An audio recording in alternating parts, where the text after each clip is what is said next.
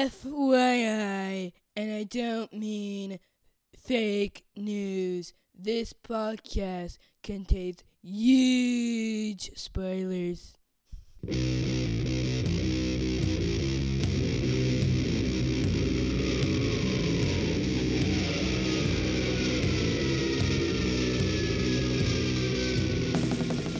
Hey everybody, welcome to episode 221 of the podcast that goes snicked. We're your hosts, Jason and Denise Venable, and we're going to have a special bonus episode all about X-Men Prime. And because this is a special book, we have a special guest. Who could it be? I don't know. let me check my calendar. Oh yes, it's Dan Cole. Hey Dan. Hello. I only appear after April Fool's Day, so that makes sense. Right. Yes, and Dan is graceful enough to join us from the Intercomics podcast, which of course should be your second favorite podcast to mine. Just kidding. No, really. You can say it's fine. It's fine. It should be. We should be seconded to you. It's fine. But yeah, so thanks so much for coming on, Dan. We really appreciate it. No worries. Thank you for having me to let me talk about X-Men, because usually I'm not allowed. So it's always good. Jack always shuts you up.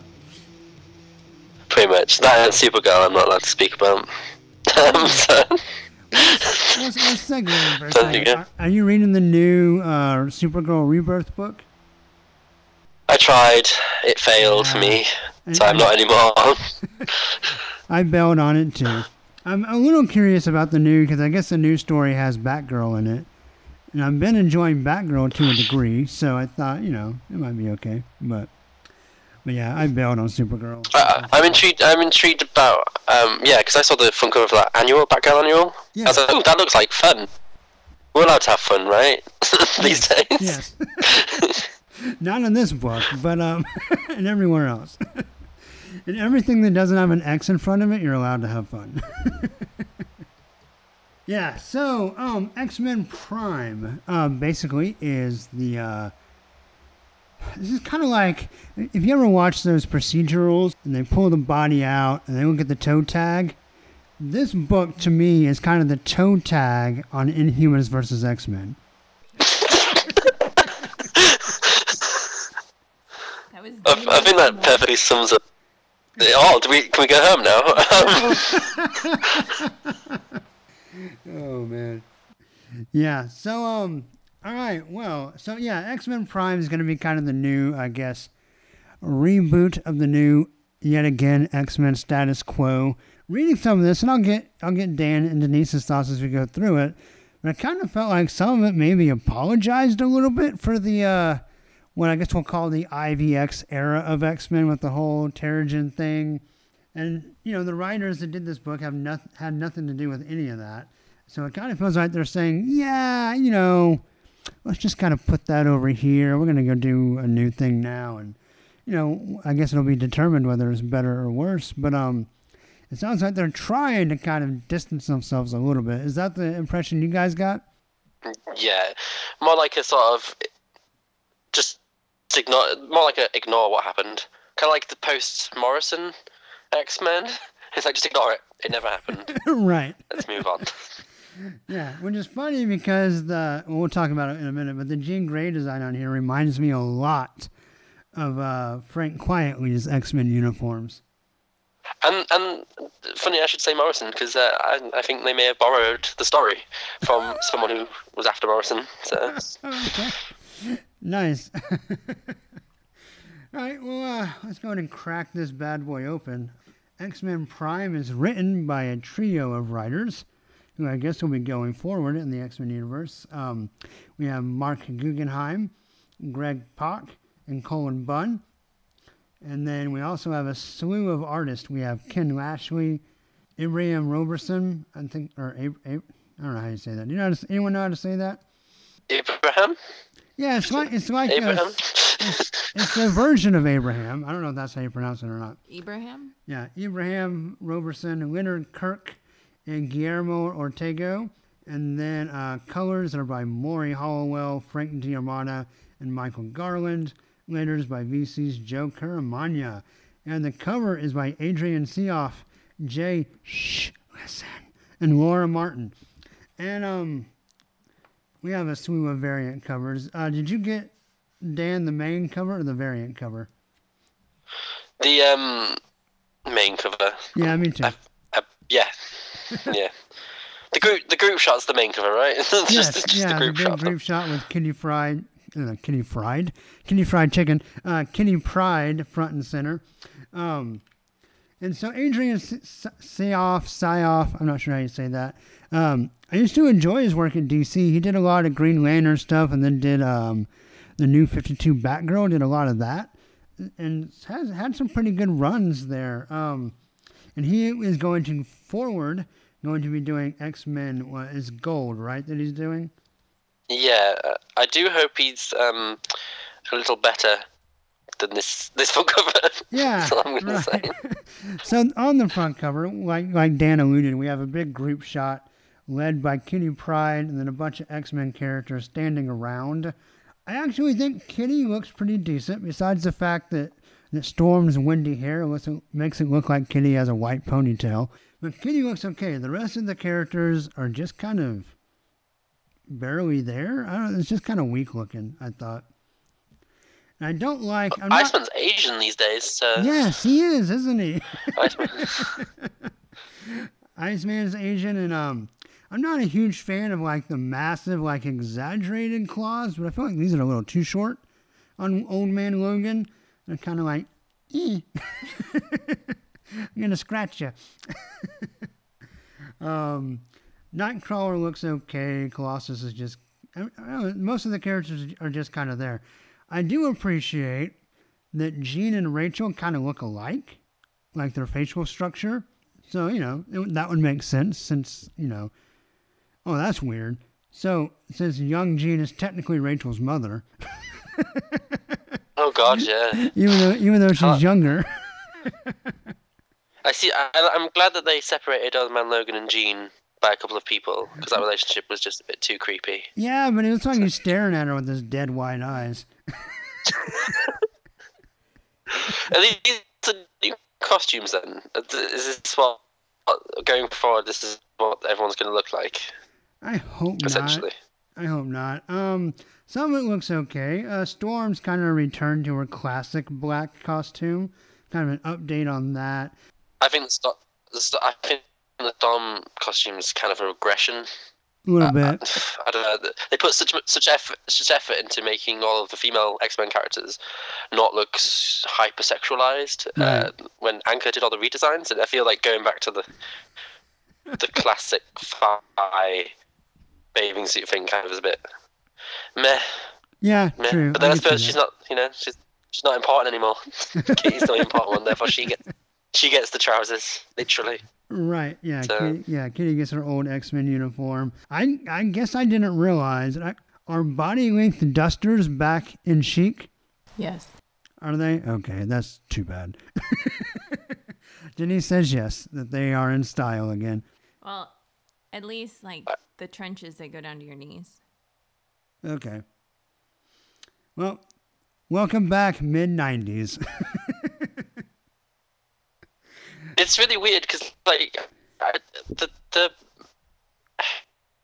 original 5 young children have really odd, like Cyclops, Iceman, and Angel look like they belong in the same team because of their weird Tron-like Right. things, but like Beast and Jean's got the puffer jacket thing going on, and they both look like street vigilantes.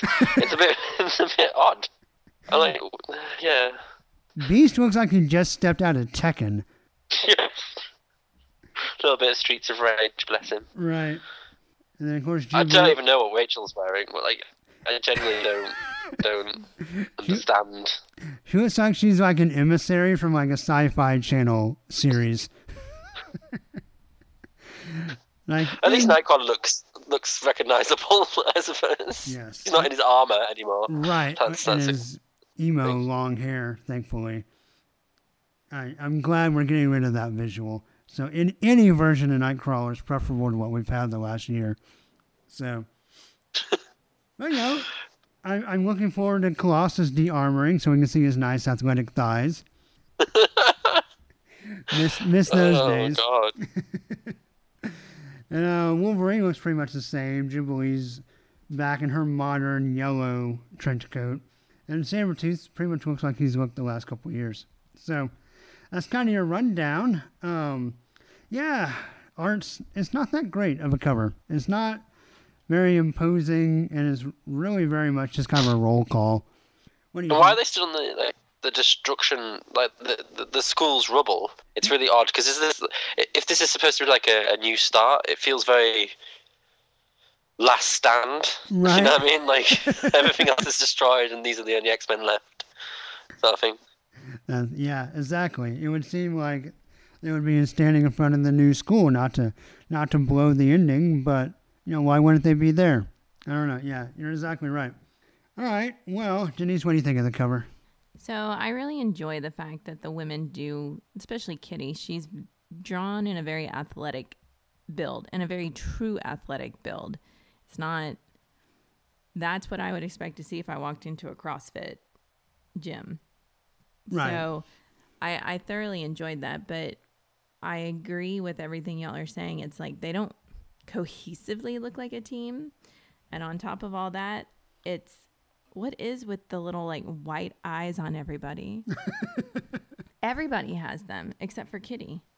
Jean has, you can see her green irises. Yeah, what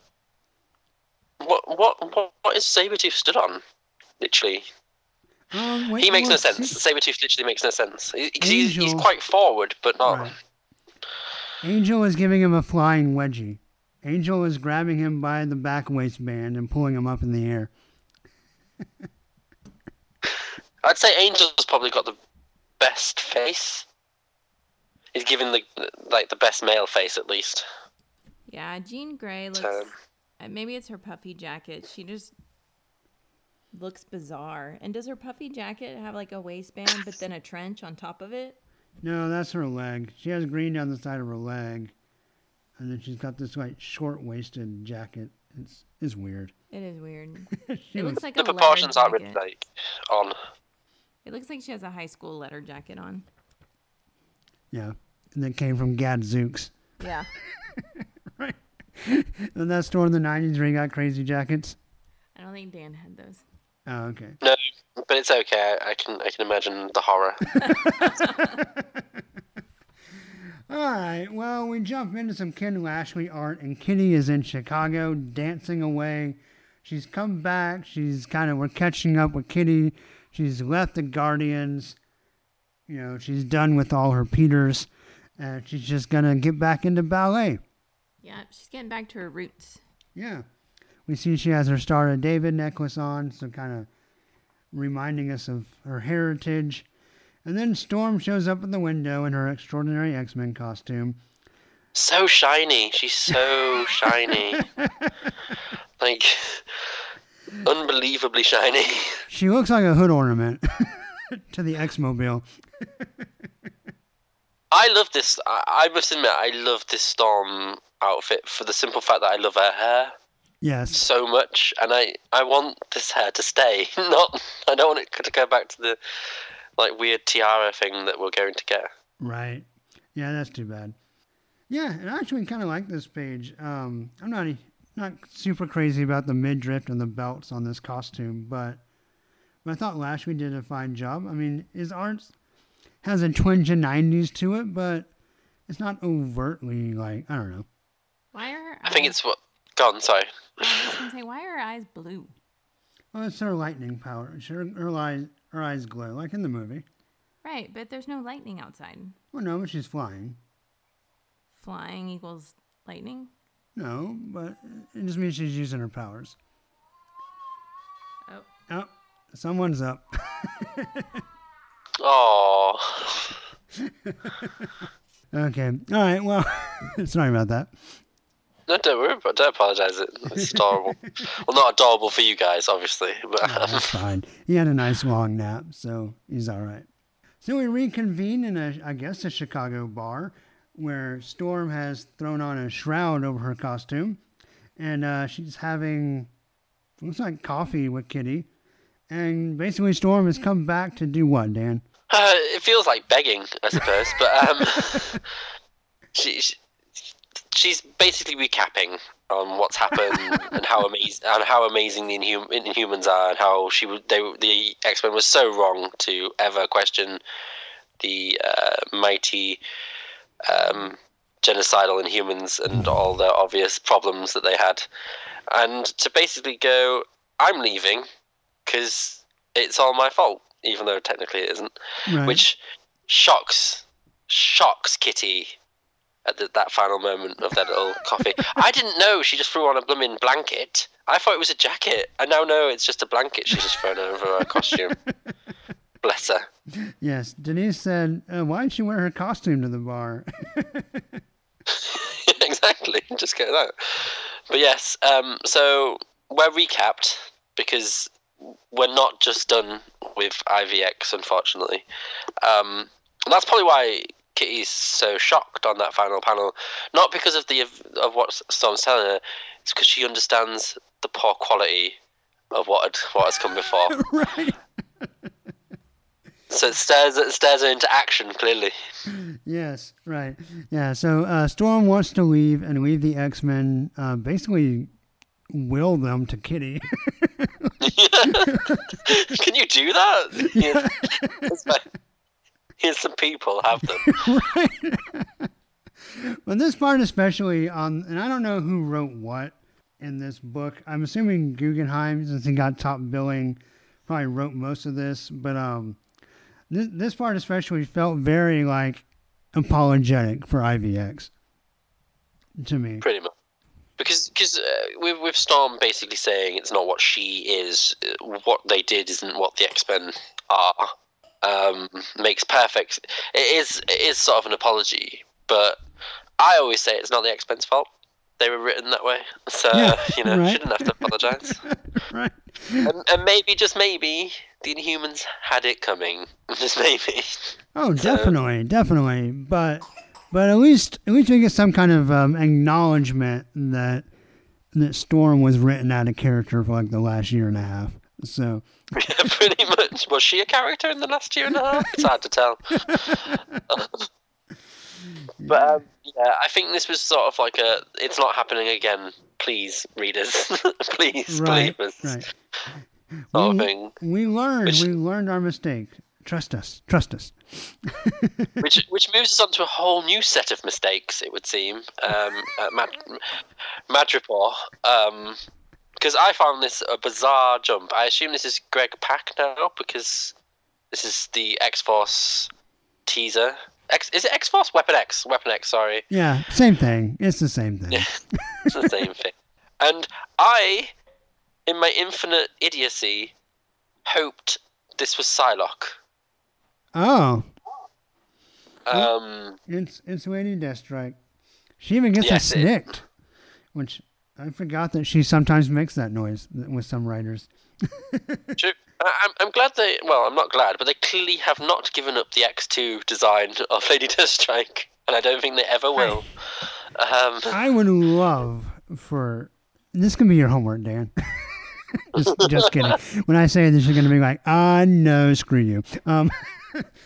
But the continuity of Deathstrike for like the last 5 years is a jumbled pile of poo. And I don't know like where she's been. She was dead. Then another character took over her body, and then that was ignored. In the Wolverines miniseries, she came to terms with like who she was and peace, and recognized that Logan wasn't that bad after all. And then that was ignored, and she hunted down old man Logan and tried to get revenge on him. And then now she's just back, kind of, I don't know what she's doing now. And I feel like, and I'm not saying that new writers can't ever say, you know what, that was a bad story, forget about that. But I feel like her character especially has just been all over the place the last few years, and no one really pays any attention to what happened before. Because I remember her being hired in, this is going to Messiah Complex, hired to kill the young X-Men, or to like intercept Hope, the baby. Yes. she definitely like put her claws through Laura and injured some of the younger X-Men at that time. She was clearly a villain then. Right. And then she seemed to be okay, and then she was in the Sisterhood of Evil, Right. and then she was okay again, and then was it Brian Wood's X-Men where she's dying, and then she gets her body taken over by someone else, Right. and like you said, then she sort of vanished. I never read Wolverines, thank the Lord. You But missed nothing. yeah, she's a mess, but then she's a blank slate essentially Right. for Pac to do whatever he wants with her, and maybe she's going to be the more interesting member of that book. Yeah, hopefully so. But what we have here is her being sort of like a anti-hero, I suppose. Right. Like, returning, well, trying to get into Madripoor without swimming, but ending up swimming. And then we basically have Marvel's answer to Amanda Waller, who can't die, sort of proposition her, which Deathstrike decides to not be a hero and just murder her in utter cold blood. Right. Not just say like no, bye. Just literally stab her through the chest. Full on probably taking her heart out in the process, and then walking off and just saying she's Lady Deathstrike, ha ha. And it's kind of like, that's no excuse to be psychotic. Just because you're called Deathstrike doesn't mean you have to be. Right. And It's in the name. Then she's blown up with a rocket, and I did not know. Right, X-20. She's a cyborg originally, right? If I remember correctly, like Yes. Reavers and all that. But X-23 made her basically Wolverine. Not X-23.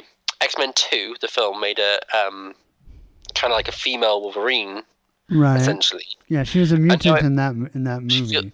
Yeah, and it feels like they're going with the X2 Deathstrike, because I didn't know she'd just like self-heal. But then I suppose if she's a cyborg, I'm really confused of what the hell she is. And then obviously Amanda Waller, like with chest open, is fine. And Yeah, there's Carla. and then we move all the way to some classified location in Washington D.C.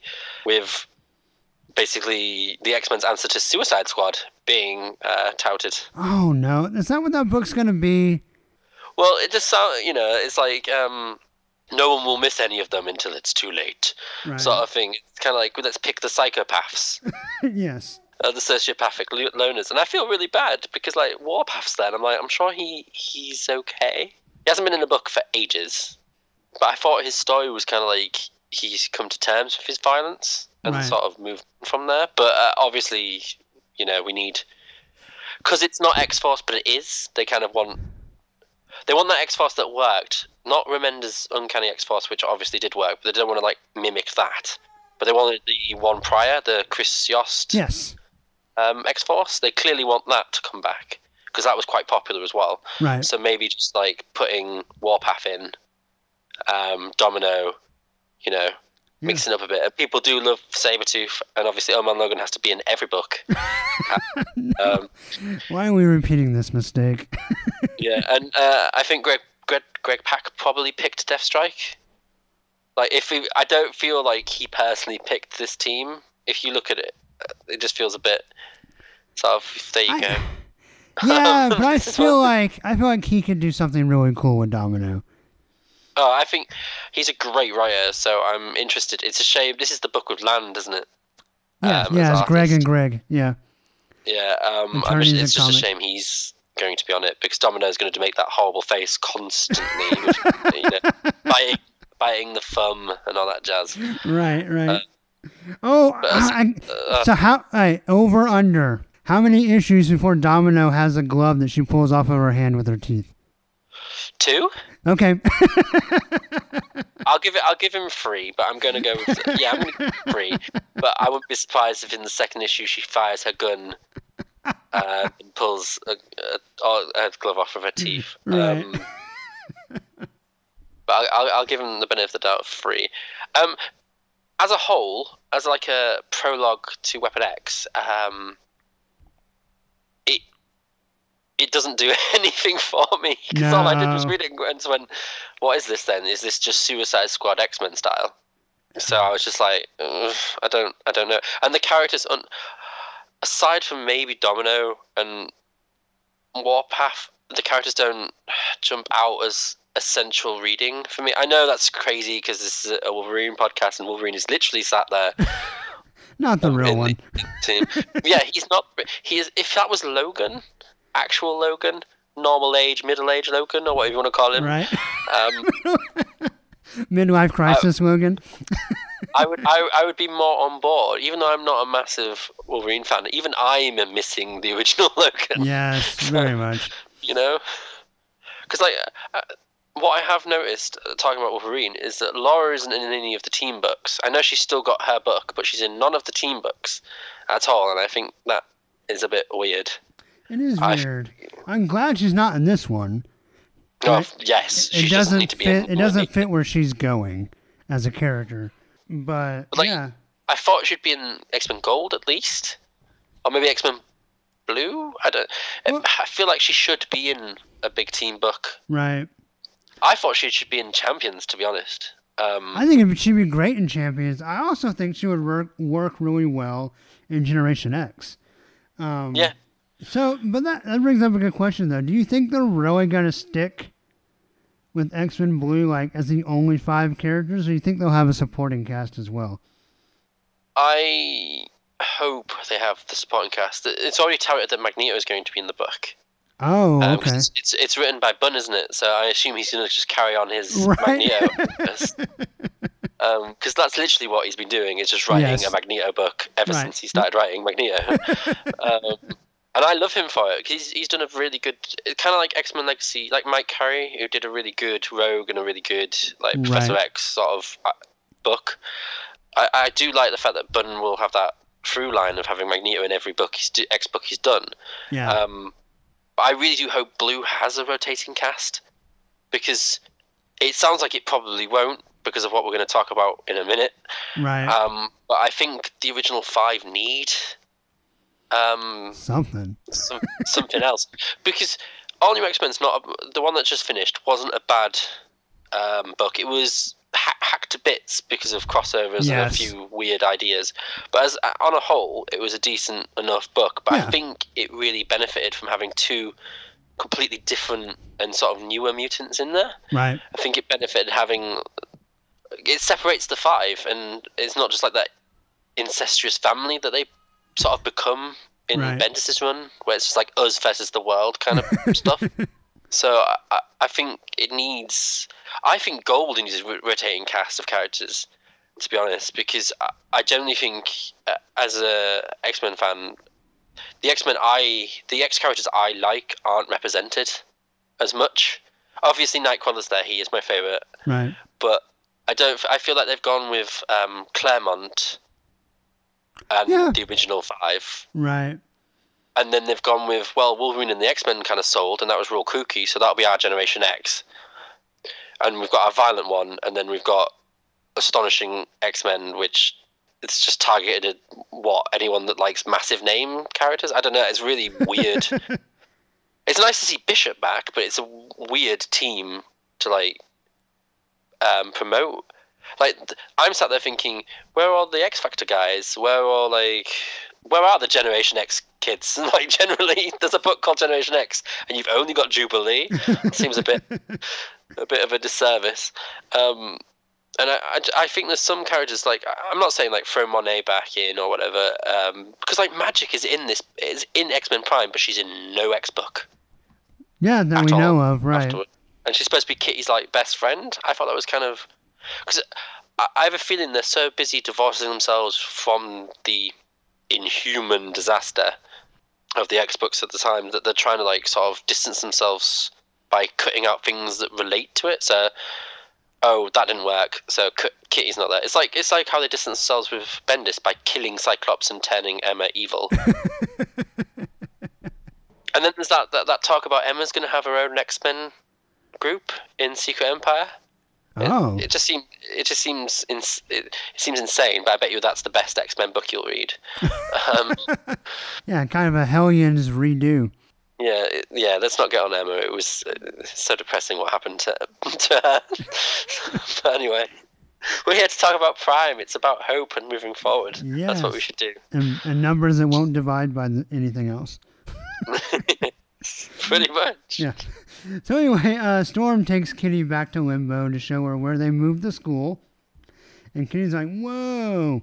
So this part I thought was weird because apparently, not only are we kind of saying IVX, we're going to kind of sweep that under the rug. We're going to completely ignore the issue last week of Extraordinary X-Men that came out where they literally evacuated everybody from Limbo back to Earth. But now they're all back here. And I like the awkward, Colossus Kitty meeting, and that Colossus had moved into her room like a pure stalker move. I thought that was funny and awkward, and they don't really talk. And and of course they're going to be in the same book, so we'll see how that all plays out. But that scene feels very much like it's going to be the X-Men we promise. It's going to be the X-Men that you remember, sort of thing. Right. Like, I feel like we've had the apology. Now it's sort of like the gambit of trying to sell us on what we could see. And I feel like Weapon X is like, if you like violence, come here. And now we're going to X-Men Gold, which is kind of like a full-on nostalgia trip. Because we're using Kitty, which is basically, let's be fair, Kitty's one of nearly everyone's like top 5 or top 10 X-Men characters of all time. Yes, she'll definitely be slipping in there. She's universally liked. No one's going to be like, oh shit, Kitty's in it. Right. Most people are like, oh wow, Kitty's there, And then everyone's like, oh, Lockheed might be in it too, yay! And then to do exactly what Whedon does and prey on everyone's obsession with the Colossus Kitty dynamic. So what Whedon did in his first montage was like, this is how important Kitty is, because it feels very much like Joss Whedon's Astonishing X-Men at the moment. It does. Where it's like bring Kitty in to become the heart and soul of the franchise for a little bit. Which I have no real qualms with, but it's kind of like, if you're going to repeat someone, maybe not do Whedon. But it does. I think at the moment, that is a really nice scene. It is very stalkerish that he moved in, but she was in space, so you can't blame the dude. Yeah. And there was that weird moment where he's from Whedon's X-Men, where he's like in his pants holding her, or she's holding him. Right. With a really dead floppy arm, Ed. Like, her arm just doesn't seem to be bothered. Yeah. She's like, don't touch me. But it kind of preys on that sort of nostalgia. That we're going back to our roots. We're going to talk about the melodrama. And yes, that's the word, melodrama. To be honest, I do miss that. The Extraordinary X-Men, Uncanny X-Men, whatever else was released in those tiny little X-Men books we were allowed to read through the IVX phase. The melodrama wasn't really there in most of them. It was boring. What we as X-Men fans would have fallen in love with has been absent for quite some time. But I don't know. Like, it's unfair to compare it to like Claremont or anyone that's done a really good run in X-Men, who can balance melodrama, action, and the sort of the political allegories of it. So I don't mind if they're just going to go, we're going to focus on the melodrama and just have an X-Men that you're going to be like, oh, cool, they play baseball and they actually fall in love. Because I think that'd be refreshing for a little bit. Yeah, I agree. It may get, but moving on from that joyous, we're reminded that, and I totally forgot, but we're reminded that Jubilee, who doesn't speak really in this issue, has a child. I totally forgot that she has a child. Yeah, she's got a baby. She's still a vampire, and that's all you need to know, I guess. They didn't I thought Secret was they would at least try to retcon the vampire thing. Yeah, I thought so too. I really did too, but they really want that. They really don't like firework powers, clearly. I guess not. I like the whole "how did I ever get this old" comment, because sometimes I feel like that too. Yes. So, and it's nice to see sort of when she's walking around, and it was nice to see Noriko and Nensno from the new X-Men from sort of like the mid 2000s. Yeah, the Academy X arc. Yeah, and I was like, ooh, this is nice. See, we're actually seeing people that people have been asking for ages. I thought the blue-haired girl, I thought she didn't have arms. Yeah, that was weird. It's just weird. Bless her. But they're playing basketball, having fun. And Kitty's like, okay, I can maybe get on board with this. But she needs to go blow off some steam, apparently. Yes. Yeah, she saw Colossus, and she saw a baby, and her biological clock started ticking, and she has to go to the danger room. Pretty much. Which leads us to our next little vignette, which is essentially Jean decides she's better than everyone else, so she'll take over control of the original five, and we'll just leave the mansion before anyone tells us otherwise. Right. By the way, the team that she left. Yeah, I've returned to you now to command you all. Bless you. Bless you. Yeah. She does have a nice, like, there is a interesting moment where she's all like, if I'm going to call the shots, I can't have you all tripping over yourselves to protect me. Yeah, that was cool. I quite like that, and I don't care what anyone says about this Jean. She and how Bendis writes her or however, she reads like Jean. People forget that Jean's a stuck-up. You know? Mm-hmm. Yeah. People forgot that. People forgot Jean was not like this. Don't you worry, Dan. Denise never forgets that. Yeah. Denise understands. Like everyone, like I know that when people die, people just see the good side. Right. But she was so annoying. Like, generally, so annoying. She's cool in a couple of things, but other than that, she's just like, I know better than everything. No one has Cyclops cheated on her. You just would. Just to get away from her for 5 minutes. But anyway. No, we do get Cyclops yelling, Jean! in this book, so that's nice. I didn't, yeah, that was a good old Cyclops. But I forgot they wore these costumes for 5 seconds, even though I've read an entire, 20 issues. All right, so let's talk about that for a second, because obviously there's, like we've talked about, kind of at length, kind of the divorcing from the previous era. But I feel like some of these costumes, these guys are having to take a step back. I think Jean's costume here is better than the one she's going to wear. I think Beast is as well. Yeah, and Angel's isn't bad. And I kind of like Cyclops's. Those new ones all right, too. So, I don't know. Maybe it's just mostly Jean. What I think, though, is what would have been interesting is if Cyclops didn't join them. Yeah. Right. And was just like, I'm permanently a champion now. Yeah. Because I do not know how Mark Waid wrangled a mutant onto a headlining book. So, kudos to him. Yeah, definitely. They even mention it in here. Iceman's like, is this like the champions? I don't mind if they're going to have champions back and forth, but it'd be nice, like you were saying, should they have someone else with them? What if Cyclops went and just stayed with the champions and they had someone else replace him? Right. Like a different character. Yeah. You know? And especially if he's not going to lead the team, it doesn't, not to say he's not important, but I think why you can't do that is because at some point, and it's going to happen in an X book, right? Like, they're not going to turn that over to somebody else. But at some point, we're going to have to get an actual real story about him and Emma besides just the IVX. Oh, it was her!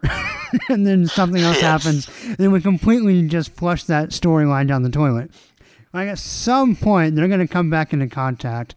And it could be a really good story. And so I'm assuming they're going to have to want to tell that in an X book and not over in Champions. So it sounds like the mission statement is go out to the world and find not just her, but their own path.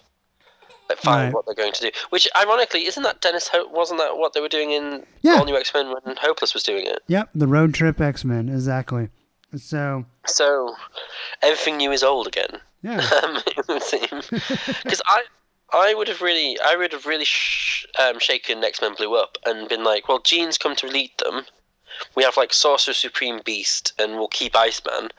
But Angel's gone off into all new Wolverine as a permanent cast member, Right. and send Cyclops off into Champions, and then maybe maybe have some, I don't, maybe not Jubilee, but like some other younger mutants that you haven't seen before, like Hellion, or one that'd be redundant. 2 telekinetics is a bit too much for one team. Right. But just some other mutants, just from anywhere. Just even Kid Apocalypse and Edie. Is it Edie? ID, yeah. ID. Just them to keep them two on the team, because they worked with the other characters. They actually kind of worked together. I would have or just get some of those, or bring Hope back. That would be nice, wouldn't it? That would be interesting. That would be really weird, yeah. So, and just have like, I don't know, have like Husk or someone be like the Denver, or like Danny Moonstar, or anyone. Ooh, right, yeah, exactly. Right. I would love to see Danny do something. I don't think she couldn't be on this team because she would immediately just take it over. Pretty much. She'd be like, I know, you guys don't know what you're doing. Y'all are going to listen to me now. I'd probably put Rockslide and Noel and stuff like that on the team. Right. It's like, I don't know, bulk the team out a bit. Like, so if you said you only had Jean, Iceman, and Beast, maybe bulk it up with 3 more characters, and then just have like a core group of 6, but with a rotating supporting cast of other young mutants. Because it could be a youthful book. Right. You know what I mean? Yeah. But they're going to have, who knows? Something the kids like, right.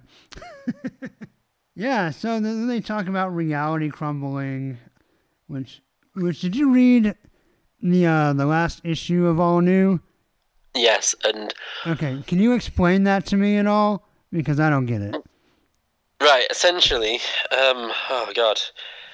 For the record, I'm not bothered about what the conclusion they came to. Right. I know some people will be upset because it means that they can't send the original 5 home. Well, they never specifically. were. Yeah, right. But essentially, Beast, in his infinite wisdom, didn't go back into his own past. He went into their past, which is seemingly a different dimension or different timeline, and he brought them back, not the ones that were actually part of his timeline. If that makes sense? Okay. That doesn't really make sense. Well, because they seem to go to great lengths to say that it was the same timeline, and somehow they got replaced. So that's where I got confused. Yeah, because it's at first I thought time just generated new young versions of them. Right. I think Jurassic Park did. Like, life will find a way. Exactly. But it's the way Beast, I think, explains it in that book is the idea that it isn't the time. It can't be where they're from is not the past of the timeline they're in now. Because it doesn't. Because then they can't. Because it doesn't explain the fact that there are younger versions. I missed what you said. So you're saying that old Beast went to a different timeline? Yes, he went to a at the different very timeline. beginning. Okay, cool. All right, that would make sense. And they just didn't know. Which, to be fair, he was really ill at the time, so maybe pressed the buttons wrong. But I can imagine that has pissed off a hell of a lot of people. Right. If that's the excuse. Yeah. Okay, interesting. All right, well, so anyway, the gist of this is that the all-new X-Men are not really in the Danger Room.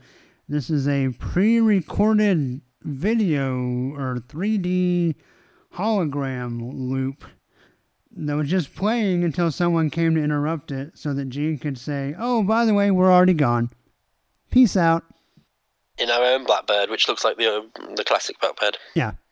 So then we go, Magic shows up, and Magic and Kitty rebond, and then they talk about, how Kitty has agreed she is gonna be part of the X-Men or even lead the X-Men, and they call all the kids together, including, I didn't know Nosferatu was an X-Man, but there he is, front and center. And weird long-haired Nightcrawler and Colossus in his fake Captain America T-shirt. And yeah, Maybe that's like a secret Empire thing that crosses as a member. maybe so.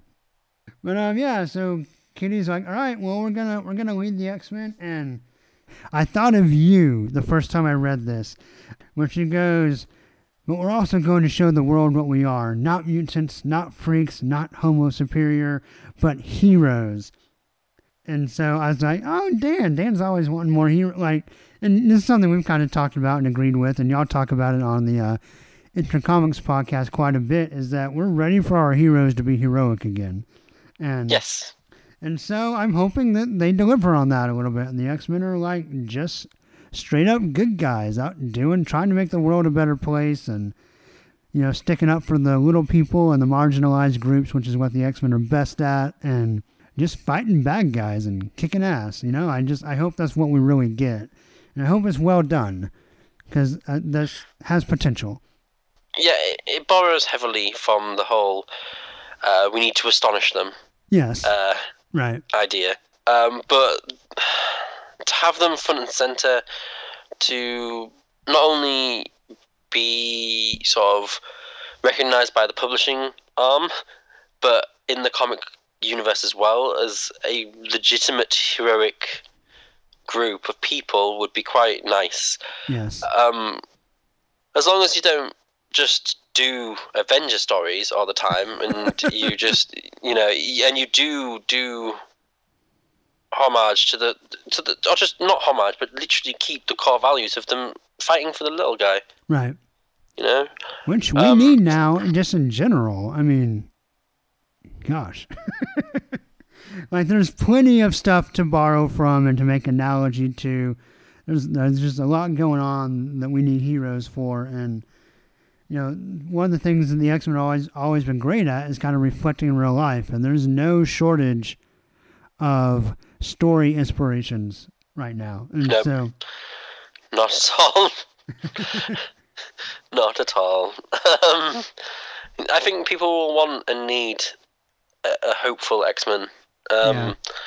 And for all of sort of like my cynicism towards the book, I think the idea that they're going to go forward with a ray of hope and basically fight for the dream again makes me hopeful that we will see at least one out of these 5 or 6 books. One book may actually deliver on that premise. right. And, you know, I'd appreciate that. And to be fair, the books do seem really quite varied. Yeah. Because when it ends with all the books that are being released, doesn't it? Is that 7 books? Plus Astonishing, which I don't know who that's targeted at. But, because X-Men Gold is very classical, Right. for want of a better word. X-Men Blue is original 5, but is a road trip. So it's very X-Men Abroad, which people love X-Men Abroad stories. Right.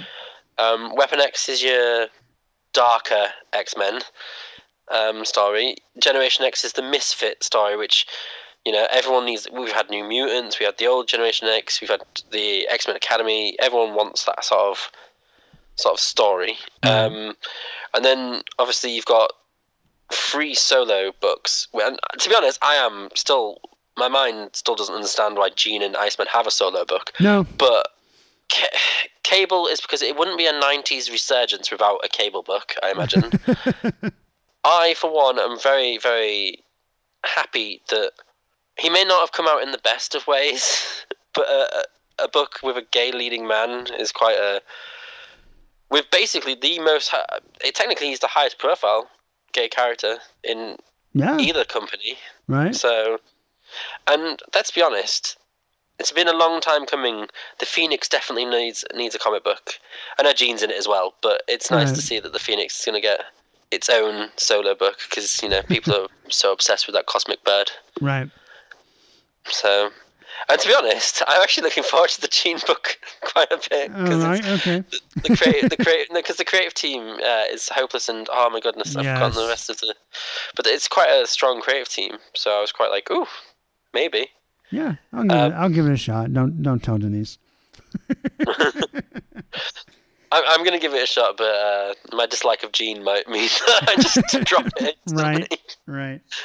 Because I'll have twice X-Men Blue and that's twice too many Jean. I feel. But my question is, out of all of them, and Astonishing X-Men is basically big name artists, isn't it? Yeah. Have they revealed Unfortunately, who's going to do the first arc on it yet? Jimmy Chung. Oh, that's right. That's right. But it's basically a who's who of good artists with some actual genuine superstar artists. Right. Unfortunately, Sewell is writing it, who I think is... I thought he hated the X-Men, but clearly he's not done with them yet. So we'll see how that goes. He is a weird bird for me. I have a very love-hate relationship with him. There's some stuff he writes that I love. Like, for example, right now is Daredevil. Is really good. And then there's some stuff... He just puts out some garbage, too. It's really hard to get a good read. He's just so inconsistent for me. And maybe it's just the fact that... Maybe he's not a bad writer. He just writes some stuff I don't care about and some stuff I like. I don't know. But, yeah, we'll see what he does. He always seems like when he wants to do a project, She-Hulk, Daredevil, the book seems decent.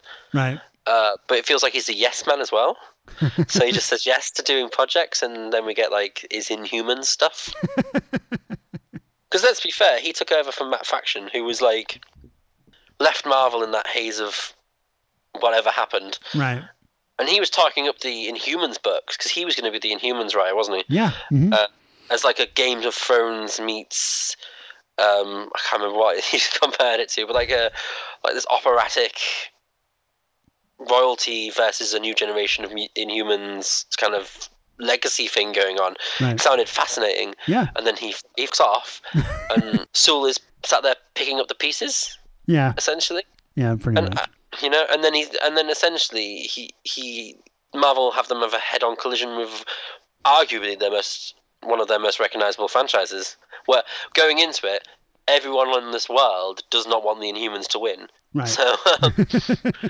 So unfortunately he's had to, but I think I don't know, when it feels like when he said yes to a project, you can tell the ones he wants to do and the ones he's doing because he can.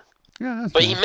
Astonishing X-Men may be astonishing, so I'll eat my words. I'll obviously come back. Which one are you literally looking forward to the most? I don't know. I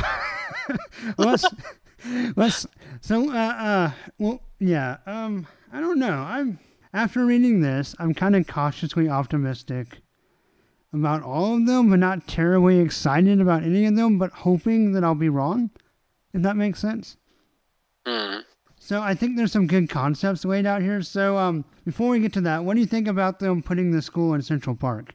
Because basically Magic teleports the school from Limbo to the smack dab, the green area of Central Park, and that's where the X-Men are going to have their base of operations from. Isn't that illegal? I would assume so. I don't know. I don't know how America works. It seems like in Marvel you can do whatever the hell you want. Right. But like on the one hand, it's an interesting idea. It definitely makes them superheroes because every superhero lives in the middle of New York. Right. But at the same time, I'm like, what is wrong with Westchester? Like generally, what? Like what? Because I understand the concept. They want to be seen. They don't want to be hidden away. Right. But like they've been seen many times, like San Francisco, for example. But it has potential, is what I'm going to say. Right. It also has a potential to sort of like be nondescript, like really nondescript. Like it doesn't really matter where they are, if that makes sense. Right. Yeah, I agree. Yeah. Wasn't there a point of time, or maybe it always is? Isn't Avengers Mansion pretty close to Central Park? Yeah, I thought so. Okay. I don't know where the Avengers live anymore. Cause, I don't like, either. like, is there a park? Is there like a tower now, or is it a warehouse? They were in a warehouse like in Jersey, right? Or something like that. Yeah, I'm not sure. It's definitely a statement, that's for sure. Yeah. Yeah. So, what do you think of the art in this book? Kind of our buffet of artists that go through here. I don't like the fact that people's eyes often don't have pupils in. Right, especially on Lashley's pages. Yeah, and on Lashley's pages, when he recreates the Art Adams cover for X-Men Blue, it just seems a bit off. And people look much older than I thought they would be, because they're supposed to be kids. But on the whole, Lashley's pages aren't that bad. No, they're pretty good, I thought. I think I have more problem with the colour work.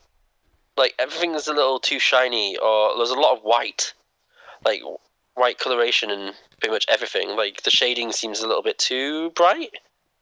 Yeah. Oh, especially on characters with, like, dark costumes, like Magic. Or Storm's costume is a bit too shiny. Even Kitty's jacket seems a little too bright. I know they're trying to, like, put across this whole it's a bright new dawn thing, but I don't know. And I don't know what's happened to Kirk in recent years, but his art used to be stunning, and it just seems a bit rushed here. Yeah, which part did he do? Did he do the all-new X-Men part? Yeah, he did the all-new X-Men part. It just seems a bit... just kind of average, I thought. Because his art in... This going back a little bit, but his art in Captain Britain and MI13 was just gorgeous. And even his art on his run... Are we allowed to say Fantastic Four? I can't remember if you're allowed to say that name. Yeah. But Yeah. his run on Fantastic Four was really nice. But between this and the Squadron Supreme stuff he does, I feel like either he's got a different inker to ink his work, or just feels like something's off all the time. Yeah, I can see that. Weirdly enough, I prefer the Weapon X art. It's probably the art I prefer the most. But even that's sort of just really bland. Right. I don't know. It all feels very bland, and the colours feel very washed. Yeah. It's not visually like sort of, if you want to start a franchise off, it's visually quite muddy, so it just doesn't do anything. Like if you've come for the art, I thought they would have let the people who were doing each individual book draw it. Not that I want land art in everything, but you'd assume they'd draw if it's supposed to be a promotion. Right. Yeah, because that's what this is, right? I mean, it is a here's what's next kind of book, transition, point A to point B. So yeah, you would think they would just get the teams, but they probably were too busy trying to catch up on their issues. Yeah, probably. Yeah, which is a shame. Yeah. But artistically, I think it's a bit drab. That's probably the best way to say. Yep, I would agree.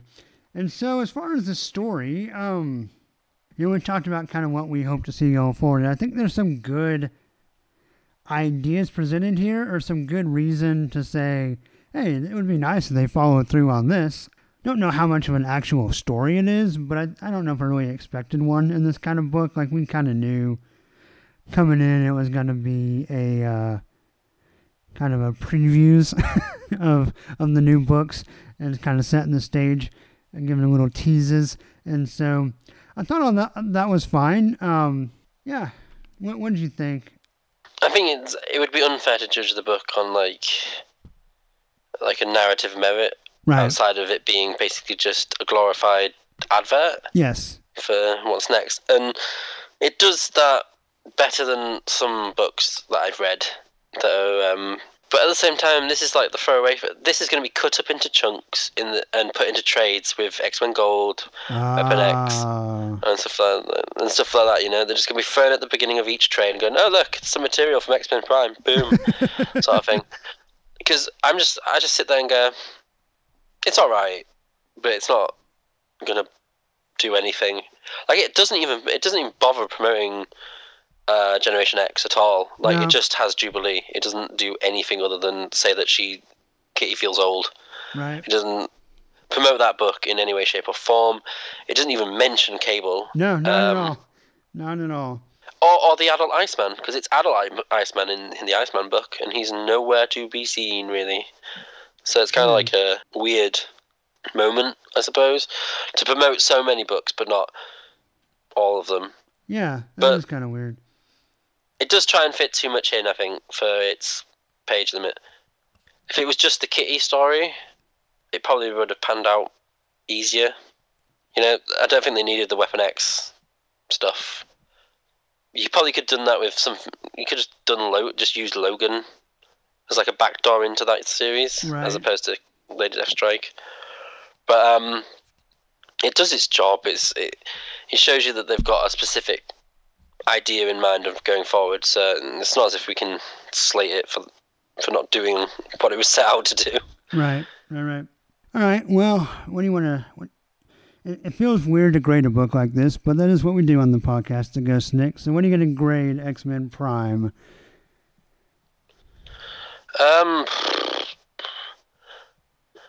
It's inoffensive, but I think it's inoffensive to the point where it's kind of like forgettable. So I think it. I'm gonna give it 2.5 Okay. out of 6. All right. I'm going to go straight down the middle. I'll give it 3 out of 6 claws. It's not bad, but it's not great. It's in that weird, it's even for like its purpose. Like, it's in that weird kind of area that like it gives me some reason to be hopeful for the X-Men books, but it doesn't get me excited about them. And so it doesn't even really, I think, 100% succeed at what it was trying to do. And maybe I'm just too, I don't know, maybe the last year and a half has felt like homework reading the X-Men books, and I'm gonna have to actually get into it before I really appreciate it again. But I don't know, we'll see. But yeah, I'll give it 3 out of 6 claws. Let me go grab the baby and see if Denise has any thoughts. I'll be right back. All right. Well, Denise was intending to join us, but you know, one thing about having babies is there's no such thing as best laid plans. We schedule this around the normal time that Oliver takes his naps. And of course, he took an early nap. He fell asleep. He was tired and then woke up right in the middle as we got started. But she did say that she would give it 4 out of 6 claws. She really enjoyed Lashley's art in particular and just thought that this felt like such a change up from what she'd been reading in the X books that she was really glad to see it. Now, I think that's an interesting perspective because she doesn't have necessarily the history that you and I have, Dan, and so a lot of the best X books are like before she ever started reading anything. And so I think when you put this from the fact that most of what she's read was the tail end of Bendis and then the garbage we've had the last few years, I think this would seem really great compared to that. This would seem like, yes, this would seem astonishing Right. compared to... So I think in that perspective, I definitely understand her going a little higher than us. So that definitely makes sense. Cool. Well, Dan, man, thank you so much for coming on and talking some X-Men with me. I really appreciate it. Love having you on the show when we get the chance to do it. I know time zones and babies have prevented us from doing as much as I would like. But I appreciate you taking some time out of your Sunday night to meet with us. Thank you very much. I appreciate being on. It's fun to talk about X-Men. Yes, definitely. So why don't you give the listeners, in case they don't know, though they should by this point, let's be honest. But why don't you go ahead and give like your Twitter and the Inner Comics podcast info and all that stuff, all your plugs. Well, you can find everything in the comics by going to Google and just putting Inter Comics podcast on. From there, you can listen to us on SoundCloud. Find the Twitter. We're on Patreon if people want to just support us without listening to us, that would be lovely. But go out and listen. We talk the breadth of comic books. We try to be a little bit more positive. Jason allows me to be a bit more negative here. So, I'm still negative. It's fine. Other than that, you can find me at Gizmo151183 on Twitter, where I may be having a nervous breakdown about the state of the world, but still enjoying comic books, so that's okay. That's what comics are for, right? Exactly. Good old-fashioned escapism. Pretty much. Yep. Awesome. Well, as usual, you can like the podcast that goes Snicked on Facebook. Twitter is at SnickCast. Website with show notes is snickcast.podbean.com and all that good stuff. So, and, go listen to some Inner Comics podcast. It's a great show. I was really bummed. Jack actually asked me to come on to talk about Logan with you guys, but again, baby, I haven't seen it yet. So, if anybody wants to come over to our house and babysit our baby so I can go see Logan, that would be great. I would love for some stranger off the internet to just hop on over. I would, but you're very, very, very far away. Yes. Actually, I think you and Ollie would get along fantastically. But yeah. So anyway, definitely, if I think most of my listeners have already started listening to you guys, but if you haven't, get over there and give them a shot. They're a really good show and really fun guys, and it's a nice, humorous show. There's always like one or two like just golden one-liners from every episode. And so, yeah, give that a shot. And what's next? I think next up we'll finish out the books for March and get that done. So we'll talk about the aforementioned canceled Ghost Rider and some other stuff. So that's what's coming. So again, thank you very much for coming on, Dan, and we will see y'all next time. Thank you. All right. Hugs and snicks, everybody. Bye-bye. And snacked.